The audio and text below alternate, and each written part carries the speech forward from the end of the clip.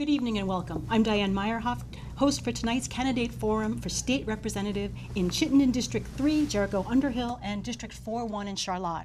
Tonight's show is being aired live on Channel 17 and streamed live on the Channel 17 website. We welcome your comments and questions. Please join the conversation at 862-3966. Candidates joining me tonight are the three Democratic incumbents, George Till and Trevor Squirrel from Chittenden 3, and Mike Yantachka from Chittenden 4-1. Thank you all so much for coming out tonight. Thank you for having us. Thank you.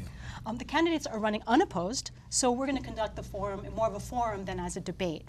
However, each candidate will make an opening statement, and then we'll discuss topics of interest to voters. So, George, tell us why you're running and what qualifies you for the position. What are your priorities as we come into the next session? Thank you, Diane. I've been in the legislature now for 5 terms, 10 years, and although I've had some real successes along the way, there are some priorities that I have that really haven't gotten across the finish line yet, and I really want to continue on and press for those. In particular, the things that I'm really interested in this year is raising the smoking age to 21, the problem of adverse childhood experiences, or ACEs, in Vermont, and how that impacts our healthcare spending, our schools, our social services, and our corrections departments, as well as our economy. In addition, we need to have an excise tax on electronic cigarettes. I want to push once again for primary enforcement of our seatbelt law, and paid family leave is a big priority for me again this year.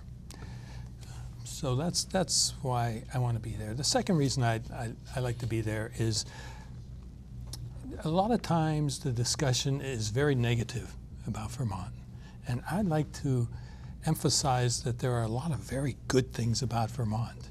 You know, Vermont is rated by WalletHub as being the best state in the country to have a baby. We are one of the safest states, either number 1 or number 2, depending on which poll you look at. We have some of the best public schools. Again, WalletHub calls our schools the 5th best in the country.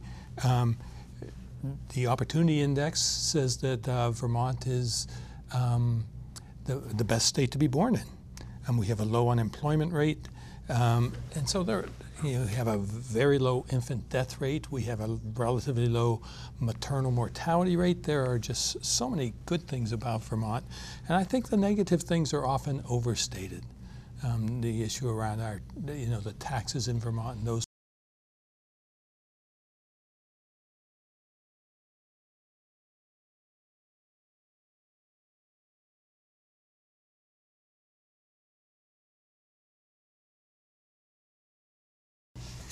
Well, thank you for having me.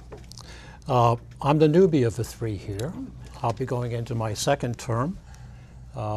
Thoroughly enjoyed my 1st term. Challenging, interesting, learned a lot. I've always felt that serving your community is a very important thing to do. I moved to Underhill in 2000, and I've been there for 18 years now. I got involved in more of a local community in terms of the Conservation Commission, ended up chairing the Conservation Commission, and also ended up being a member on the Planning Commission and chairing the Planning Commission. At one time, I was chairing both at the same time, and I don't recommend that to anybody. So obviously, I have a strong interest in environmental issues, and I carry that over into the State House. I always had an interest in running as a legislator, but didn't know if the opportunity would present itself. And the opportunity did present itself 2 years ago when incumbent Bill Frank retired after 12 years. And I saw that as my opportunity to see what it was like to campaign and politic and become a part of the legislature. And I was fortunate to win. And I got my choice to be on the Natural Resources Committee, so I got to delve into those issues that are probably closest to me, which are water quality, solid waste, and also issues around forest fragmentation. Great. Thanks so much, Trevor. Appreciate it. Mike, tell us.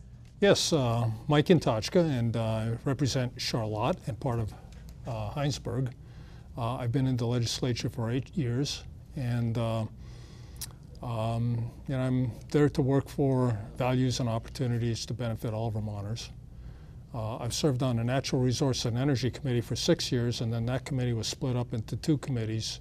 Actually, the responsibilities went to 2 different committees. A new committee was created, Energy and Technology Committee, which I'm on, and the Natural Resources part went to the committee that Trevor's on. So my focus has been on the environment and renewable energy. And I want to continue working for the aspects, the energy aspects, and the committee also has responsibility for telecommunications and the IT infrastructure of the Vermont government. So there's a lot of work to be done there, not only with the energy issues, but also bringing broadband to throughout Vermont, and making sure that our computer systems are secure, and the data that we have on Vermonters is secure as well. So, Vermont families need a healthy environment, and so we need clean air and clean water, and that's an essential part of what Vermont is. So we want to continue to have that. Education issues. Every child deserves an excellent public education system so that they can become productive citizens and develop to their full potential. So we need to continue supporting that. And we all need access to affordable health care, safe communities to raise our kids, and economic opportunities so that if you're working 40 hours a week, you earn enough money to live on that for food, clothing, and shelter. So that's why I want to serve another 2 years. Great. Thank you so much, gentlemen. Lots of topics to talk about. You all have some areas of specialty. That's great. So let's start with healthcare, since a number of you brought it up, and I know this is a particular topic for you, George. Yes. So lots of great ideas, but how do we limit the spending? What the cost is for folks who have to go out there and find insurance? Well, as the only physician in the legislature for the past 10 years, I have a little bit of a unique perspective. But the real essence of limiting the cost is getting serious about prevention and using other policies to help with preventing health problems. The things that are so obvious, things like the tobacco policy, right? So what do we spend a year on tobacco-related diseases? We spend about $348 million a year on tobacco-related illnesses just in Vermont. Smokers die on average 10 years earlier than others. It accounts for about 1 in 5 deaths nationally. So it's still a huge problem. We've made some progress. We are in very high risk of losing that progress with the whole e-cigarette things. But one of the things that virtually costs nothing and has been proven in multiple places now to significantly reduce smoking is raising the smoking age to 21. It really matters. It really matters. It really matters because if you don't start smoking before you're 21, you're probably never going to start smoking. And when you raise the smoking age to 21, that means the 18 to 20-year-olds can't buy the cigarettes. Is that really true? Yes. Can they really not get them? Well, if you're enforcing properly. But we know that that's the group who provides 90% of the cigarettes to younger people. Wow. We also know that the earlier you start, the earlier you try nicotine, the more likely you are to be addicted. It takes less to get you addicted, and it's much harder to stop. So raising the age to 21, it started as a movement in one town down in Massachusetts.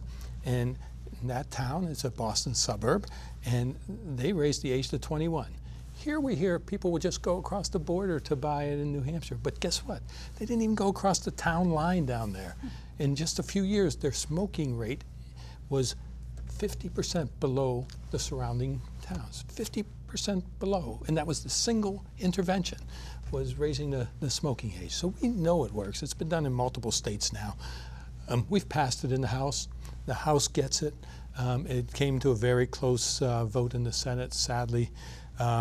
There were a couple of people who would shock you that they voted against it, but they did, and so it didn't pass. But we're going to give it a go again, because if you want to control your health care costs, this is low-hanging fruit. $348 million. If you cut your smoking rate in half, that's a huge amount of money. Yeah. There are other examples of that same kind of thing, where if we get serious about prevention. And we know what accounts for what causes 25% of cancers, 25% of heart disease, you know, a wide range of diseases, and we know how to reduce that. Now, do you folks agree as well? Were you in support of this this change in the? Yeah, in definitely. age? And Yes. I think we also need to tax e-cigarettes the same as we do regular And are they cigarettes. as addictive, e-cigarettes? I'm not familiar. I Because they're apologize. nicotine delivery devices. So it's just another way of smoking Yeah. a cigarette, essentially? Sure. It is. No, I mean, I agree wholeheartedly. We need Yeah. to put an excise tax just like we do regular tobacco. Oh, so they're not taxed No, the same they're way as not. cigarettes? They are only currently taxed with the Sales sales tax. tax. Okay. But we need to put a hefty, Surcharge? well, an excise tax on them at the distributor level, because we know that there are two groups that are most price sensitive with things like tobacco and e-cigarettes, and that's the younger people, and that's people of lower income. And those are both groups that we absolutely need to target if we're going to reduce our health care costs. The e-cigarettes are every bit as addictive. They do not really help people stop smoking. It's that, you know, it turns out that what it does is have people smoking two different things, and there's just no evidence that in the long run it reduces health risks by doubling up on the smoke. It may in fact make it worse, but it's going to take time to prove that. Yeah, they kind of snuck in before we were ready for them, it sounds like. And the utilization is exploding in the teenagers, which is why I say we are about to start losing the war on cigarettes. They're much more expensive than cigarettes, and you know, over time, people will morph. It's clear that people who use e-cigarettes smoke more regular cigarettes and smoke longer. So Don't start. don't start, and those are things we need to do to control healthcare costs. Okay. Yeah. Let's switch, because you folks both talked about water quality and environment.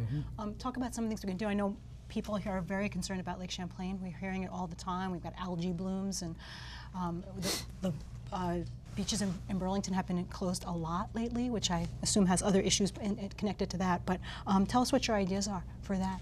Trevor? Well, there are two elements to it, right? We've had an ongoing conversation with the Environmental Protection Agency over nutrient load in the waters of the state of Vermont. And that's not just Lake Champlain, it's Lake Memphremagog, the Connecticut River watersheds, and even the North Hudson watersheds.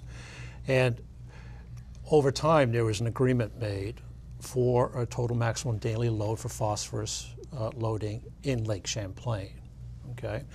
Out of that came Act 64, which was passed in 2015, which is the Water Quality Act, if you will, for Vermont, where it looked at all the different sectors that contribute, not just in Lake Champlain, but those other watersheds I just talked about.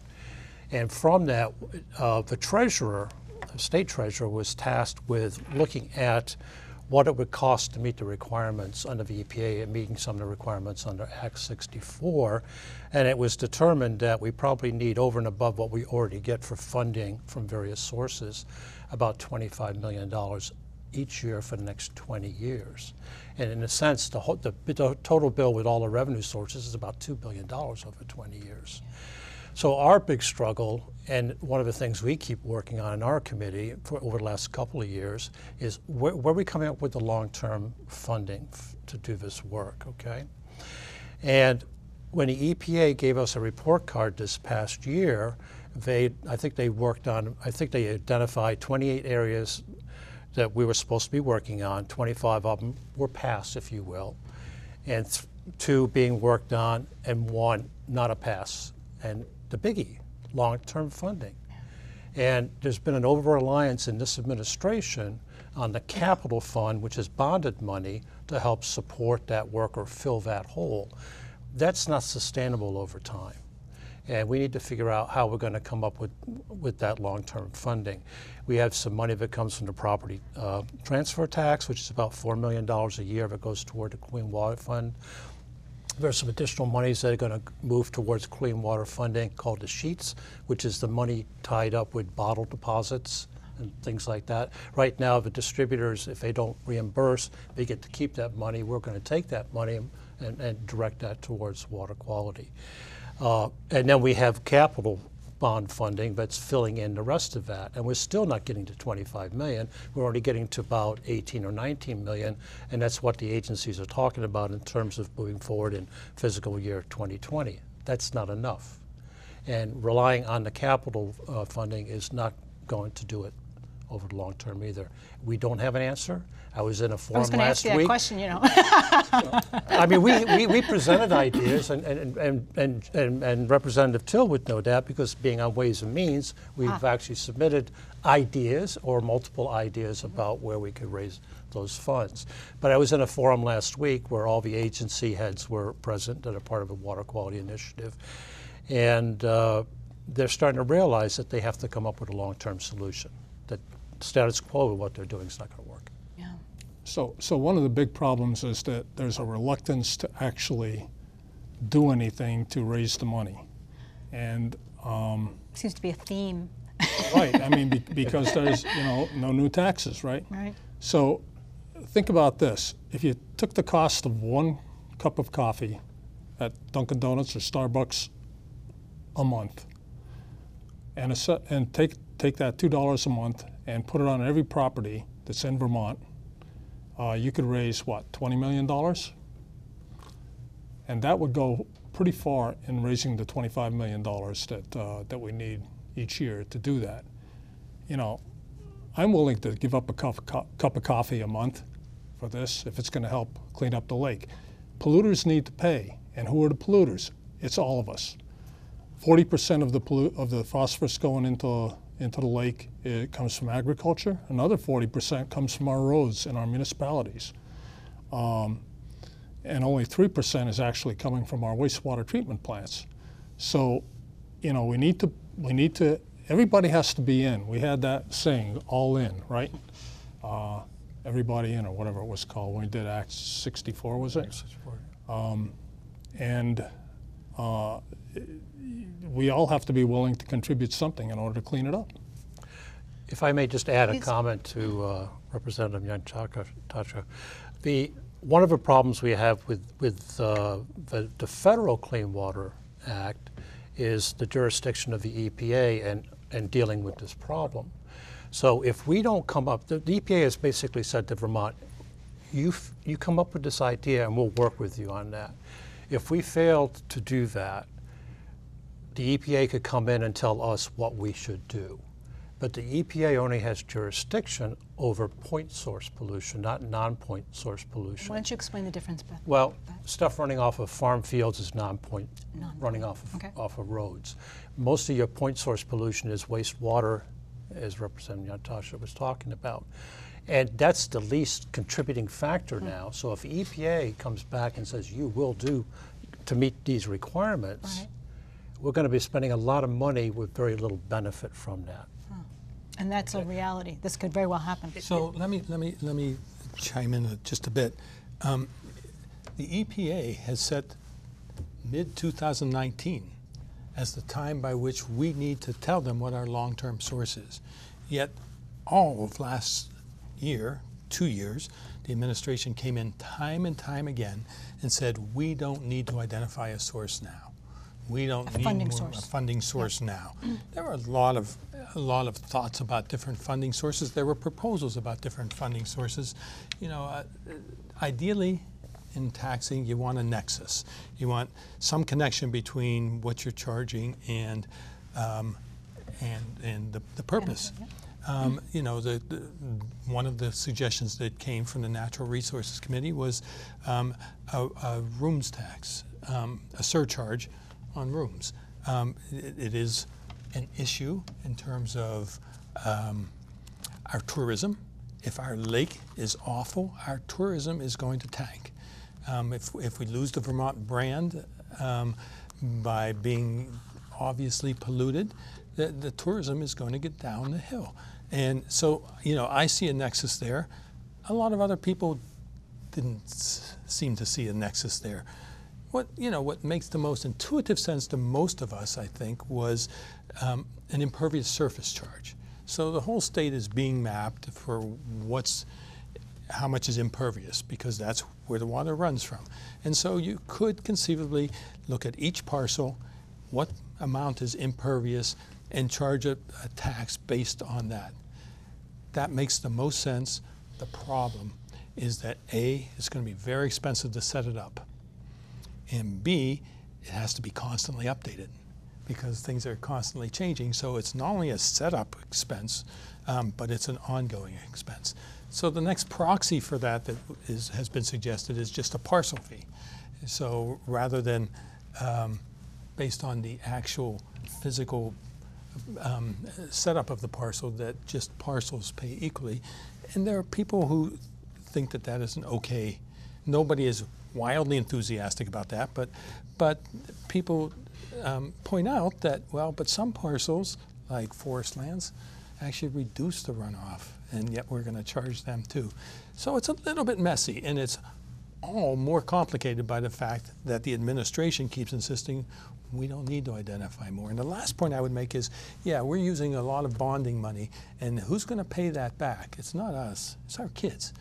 And we're pushing this off onto our kids. We've created the pollution for profits and whatnot, but we're going to push this off onto our kids to pay for, and that's just not right. And tell me, I know some of the towns have, I think it's per parcel fees or it's impervious surface fees that goes into their wastewater and stormwater, right? Yes. So is this sort of a similar thing to that? Have they been successful in figuring out those issues of impervious versus pervious and kind of keeping track? And does it make more sense at a town level than it does at a state level? They're called stormwater utilities. Yeah, yeah. And I think we have 4 of them right now. And they have been successful. And they take that money and reinvest that into stormwater mitigation and work like that, restoration work. And then the dilemma is that if we do move forward with some statewide program, where do they fit into that since they're already doing it, right? I think I heard that at one of the forums. I think we had a chat about that, yeah. But obviously, I mean, they are kind of at the forefront, at least in Vermont, right, of trying to deal with some of those issues around their own raising funds for wastewater. I mean, it's just everyone's trying to raise funds for the things that are important, right, to all of us. So, okay, interesting. So let's, we touched a little bit on agriculture as part of this runoff and such. Let's talk a little bit about remaining dairy farms in Vermont. Not a whole lot left. You know, is this an important issue for us, and what can we do? Changing economy, you know, where do we go from here? And is this one of yours, Mike? Well, it's not one of mine, but my thoughts on that are that dairy farmers right now are really being stressed because of the low price that they're getting for the milk. It costs them about $16 a hundredweight in order to break even, and they're only getting $12 to $14 per hundredweight right now. A couple of years ago, they were getting $18 per hundredweight, which was a really good year for them. I'm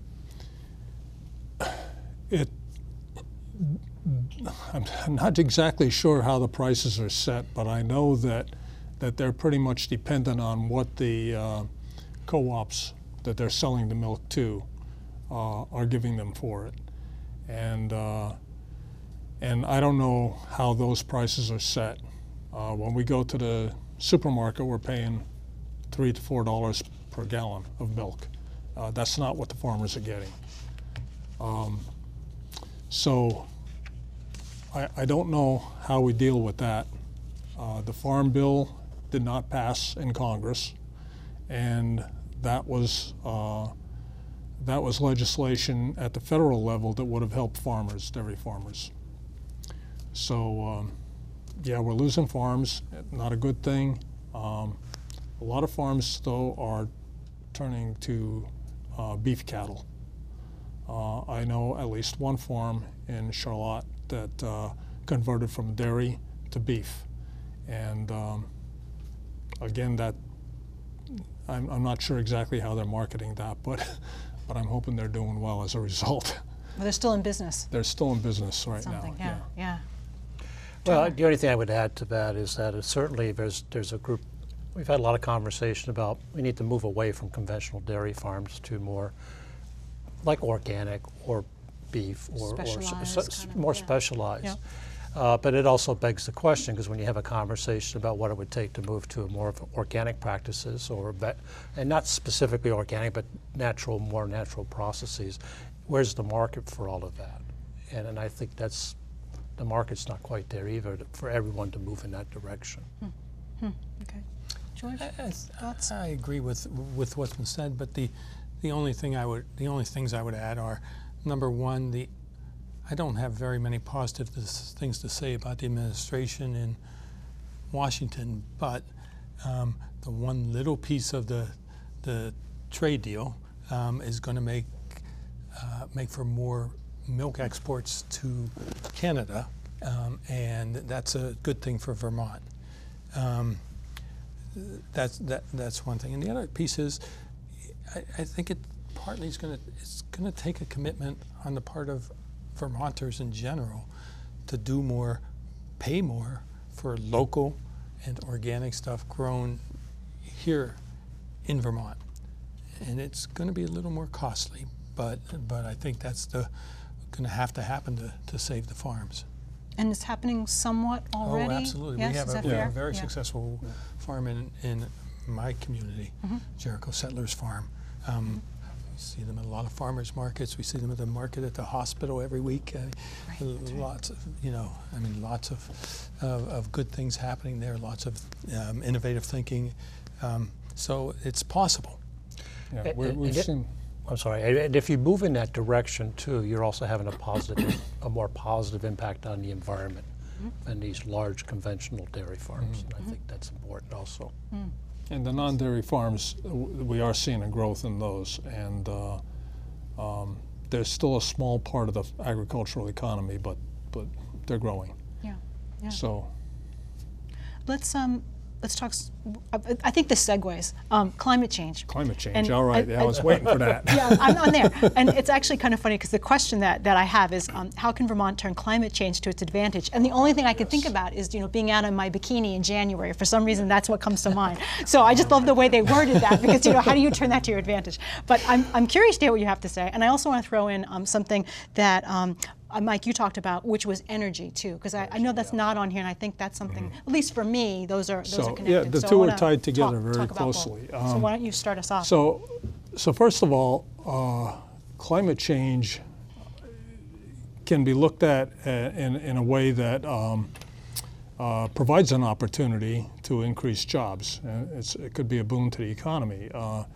We've created, with renewable energy, our renewable energy policy has helped to create 19,000 jobs in Vermont since 2011. And we've also got an awful lot of homes and businesses that need to improve their weatherization. We need to do some investment though. Our goal was to have 80,000 homes weatherized, low-income family homes weatherized by 2020. We're way behind the curve on that. We are nowhere near getting that done. That's funded by the gross receipts tax, which is like at this point 0.75% on the price of oil that's brought into the state and passed on to the consumer, of course. So in a way, that's a little bit of a carbon tax, but it's a very tiny one. We have to get off fossil fuels. That's the only way we're going to impact climate change. Transportation and heating sectors are the two biggest components of greenhouse gas emissions. Instead of going down, which was the intent, greenhouse gas emissions actually went up, and it's primarily due to the transportation and heating sectors. Vehicles are becoming more efficient, but at the same time, more vehicle miles are being driven. And that's one of the reasons. So how do we get people to change? On the other hand, our electricity sector is becoming cleaner and cleaner because we've got the renewable energy standard that utilities are working to.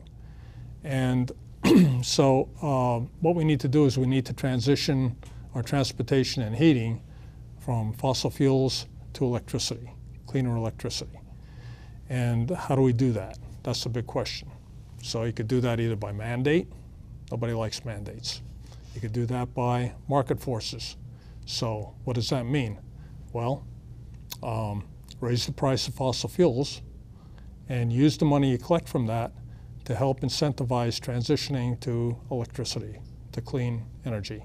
So more electric vehicles, heat pumps for the home and business, and those types of things.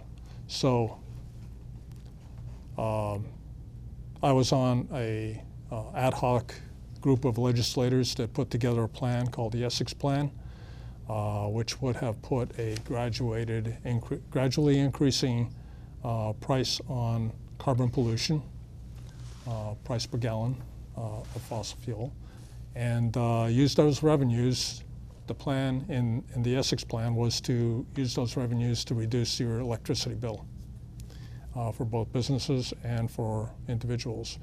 4-cent per gallon tax would raise about $30 million a year.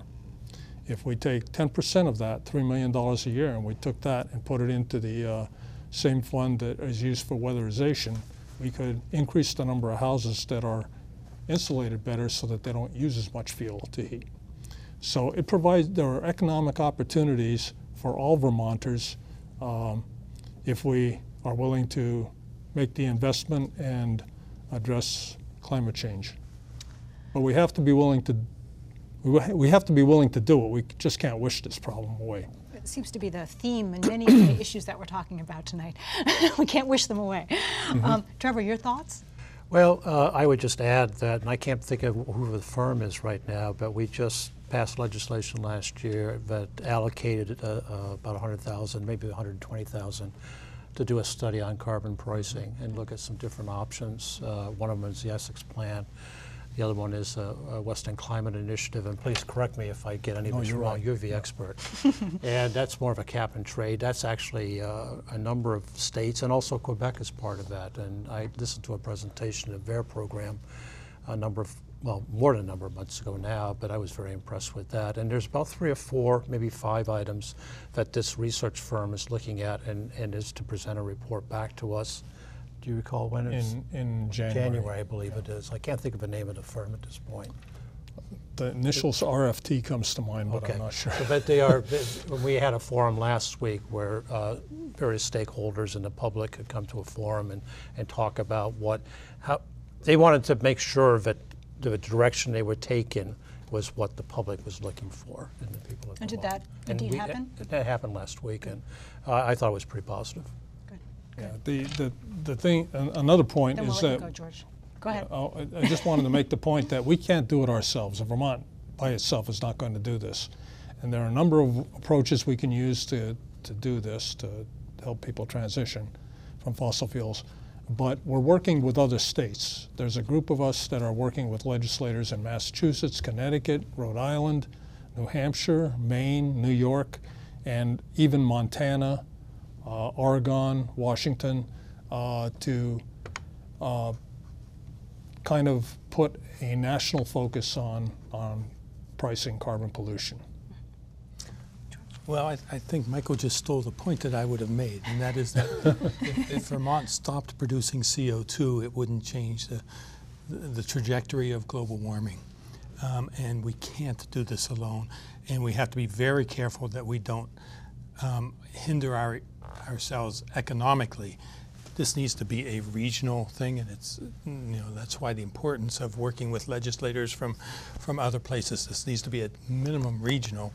Given what's happened nationally, it's very frightening, right now, and you know, clearly, what we can do here by ourselves is completely inadequate. So, so it is going to take a group of states together to do it, because it's certainly not coming out of Washington. And it sounds like that's happening at least at some level now. It's yes? happening at some level actually, now. we have a very successful regional initiative called the Greenhouse Gas Initiative, Regional Greenhouse Gas Initiative, RGGI. And what that is, that pertains to the electric sector. And the trade in clean, what do they call it, clean energy credits or renewable energy credits, and the amount of carbon that's reduced by changing our electric utilities over to renewable energy are traded among the states. And that provides actually quite a bit of money for Vermont utilities, saving us more than $400 million over the years that that's been in effect on our electric rates. How are the electric utilities doing in terms of moving toward 100% renewable? That sounds like what the goal is, yes? Yeah, the goal is 90% renewable by 2050. But wow, the utilities are doing very well. Burlington Electric is 100% renewable. Woohoo. And so is Washington Electric Co-op. Vermont Electric Co-op is getting there. And so is Green Mountain Power. Well, Green Mountain Power right now is about 60% renewable. Okay. And is it hard to make that move from 60? I mean, 60 to 90 sounds like a lot. I don't know. Well, is that reasonable? In how many years is that? a lot of it is in accounting, because it's based on renewable energy credits. Okay. And you can have more renewable energy. Right now, let's see, starting in 2017, there was an increase in the percentage of renewable energy that the utilities had to be at each year, and it increases each year.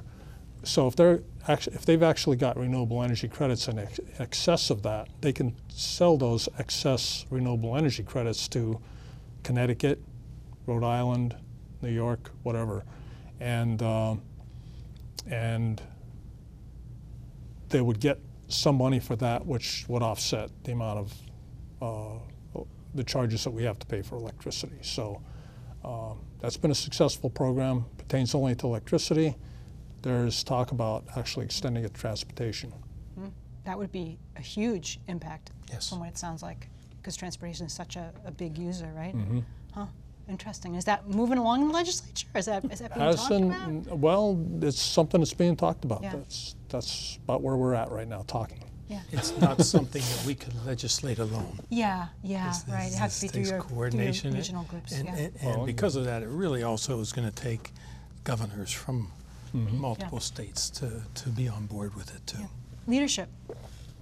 Right? And that's what Right. this is all about in the end, yes? About in the end. Be somebody that's willing to walk the walk. Yeah, or and not you know, just get talk out in the front. talk. Yeah.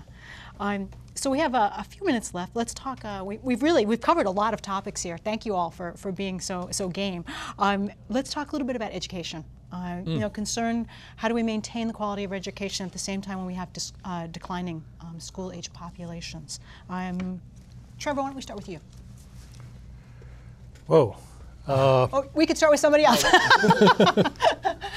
I'm happy to start. Yeah, George actually is much George, more go familiar for with it, the George. education piece Okay. because of his background. So That's right. yes. That's right. So yeah, I spent 15 years on the school board, a lot of it making budgets. That's how I got into this mess in the first place. Okay. Entry points. You know, I'm not so as worried about the quality of the education as I am about the equality and the equality of opportunities across different districts, and the cost and how we're going to fund it. You know, when we go around knocking on doors, which we've all done over the last 10 years, I can say far and away the most common complaint I get is about property taxes. And we have chosen to fund education through property taxes, and that causes a bit of a problem. You know, if you look at our taxes compared to other states, and the Joint Fiscal Office does this every year, and the Tax Foundation does this every year. The one that's actually really consistently very, very high is our property taxes. And, you know, so we need to control the costs, and there are a couple big initiatives around that. One is school mergers, which I can say we did in Chittenden East, and it has paid real dividends. But so that helps. But then there's also, this past year, we worked on special education and how we deliver it, and doing a very, very different paradigm with special education, which I think is going to go a long way towards helping contain the costs in special education instead of the very regimented federal plan, more allowing the school districts to manage more how they do their special education. So I think that those are steps into cost control. I think that the mergers are important for opportunity. You know, in our district we had 6 elementary schools. You know, 3 of them barely more than a mile from each other, and you know, the larger one had more programs that our kids would have loved, but we couldn't afford in our little school. You know, the merger has allowed us to do things like that, like foreign language in elementary school. I mean, that's tremendous. But the mergers allowed us to do that. And so, you know, it's the opportunities, the breadth of opportunities. You know, over and over again, we're ranked as one of the 5 or 6 best school systems in the country, in public school systems. And that is a huge piece of attracting people to Vermont. You know, it's something we should be celebrating, selling, you know, and making fuss about. Well, and you were the one who said that you felt like there was too much negativity. So Yes. that sounds like that's when we have. Although I think we are known for that. I mean, I think we are. That is out there. That the education system here is good, amongst other things. But Mike, did you want to add anything to that? No, not really. We're trying to support 30,000 fewer children with the same infrastructure pretty much that we had when, you know, 30,000 kids ago. And so therefore, Where'd they all go? I'm not sure whether I said that exactly right. We're Well, we know what you 30,000 kids meant, yeah. less, Yeah. and we got the same infrastructure, and And that's 30,000 that, kids of less course, the how cost per long? student is going to be. Yeah. That's since what, 2010, Really? 2009, I don't know. Like 10 years. Over Yeah. 10 years or It's so. about yeah. 10 years, 10 years, 30,000 yeah. kids. 30,000 kids, yeah. This is that big boom of Because- kids. Is that Yes. this- Yeah, the because- demographics? Yeah, it's sort of flattened The off now, I demographic think. is graying. You know, the Vermont Yes. population is graying. We're part of it. I am anyway. And so, you know, we need to attract younger families into Vermont. And one of the ways to do that is to make Vermont more affordable. How do you do that? Well, one way is to help reduce the cost of childcare. And that's a big negative when it comes to somebody that wants to move to Vermont that has kids, because you've got to either have one parent staying at home, or else if both parents are working, and we have a lot of two career families, one of the parents is going to be paying a huge percentage of their income for childcare. And so that's another thing where we have to invest in order to make things better for all Vermonters. So that's my take on it. Okay. Trevor, would you like to add something? Well, 2 things, I guess. One thing. We have time for one thing. One thing. Well, there was a study that was recently, done in the last year or so, that looked at, there's been a lot of conversation about we're spending too much money in our educational system. And I think when you look at the sort of what I call the general educational piece of it, people seem to think, the research seems to show, we're doing just about right. And back to Representative Till's comment about it's the special education piece in particular that's out of whack. And that we need to get away from that regimented structure and provide more flexibility within the schools. Think block grants. and let them decide how best to utilize those debt funding streams. So that's the one thing I would add. Okay, great. Thank you. Well, gentlemen, thank you so much for joining. We're out of time. Thank you for joining me tonight. that's too Appreciate bad. I it. had Went something else fast, to right? add. I know. We could have done another hour. You'll have to come back again. Thanks for having us. Of course, of course. And I want to let everyone know, don't forget, you can vote now. You can vote early at your town or city hall. I always forget to say that, so I want to make sure I got that in there. Or you can vote on Election Day, Tuesday, November 6th. And be sure to stay tuned to Channel 17 because we're going to have lots more election coverage for you. Thanks so much for joining us. Good night. And thanks. Thank you.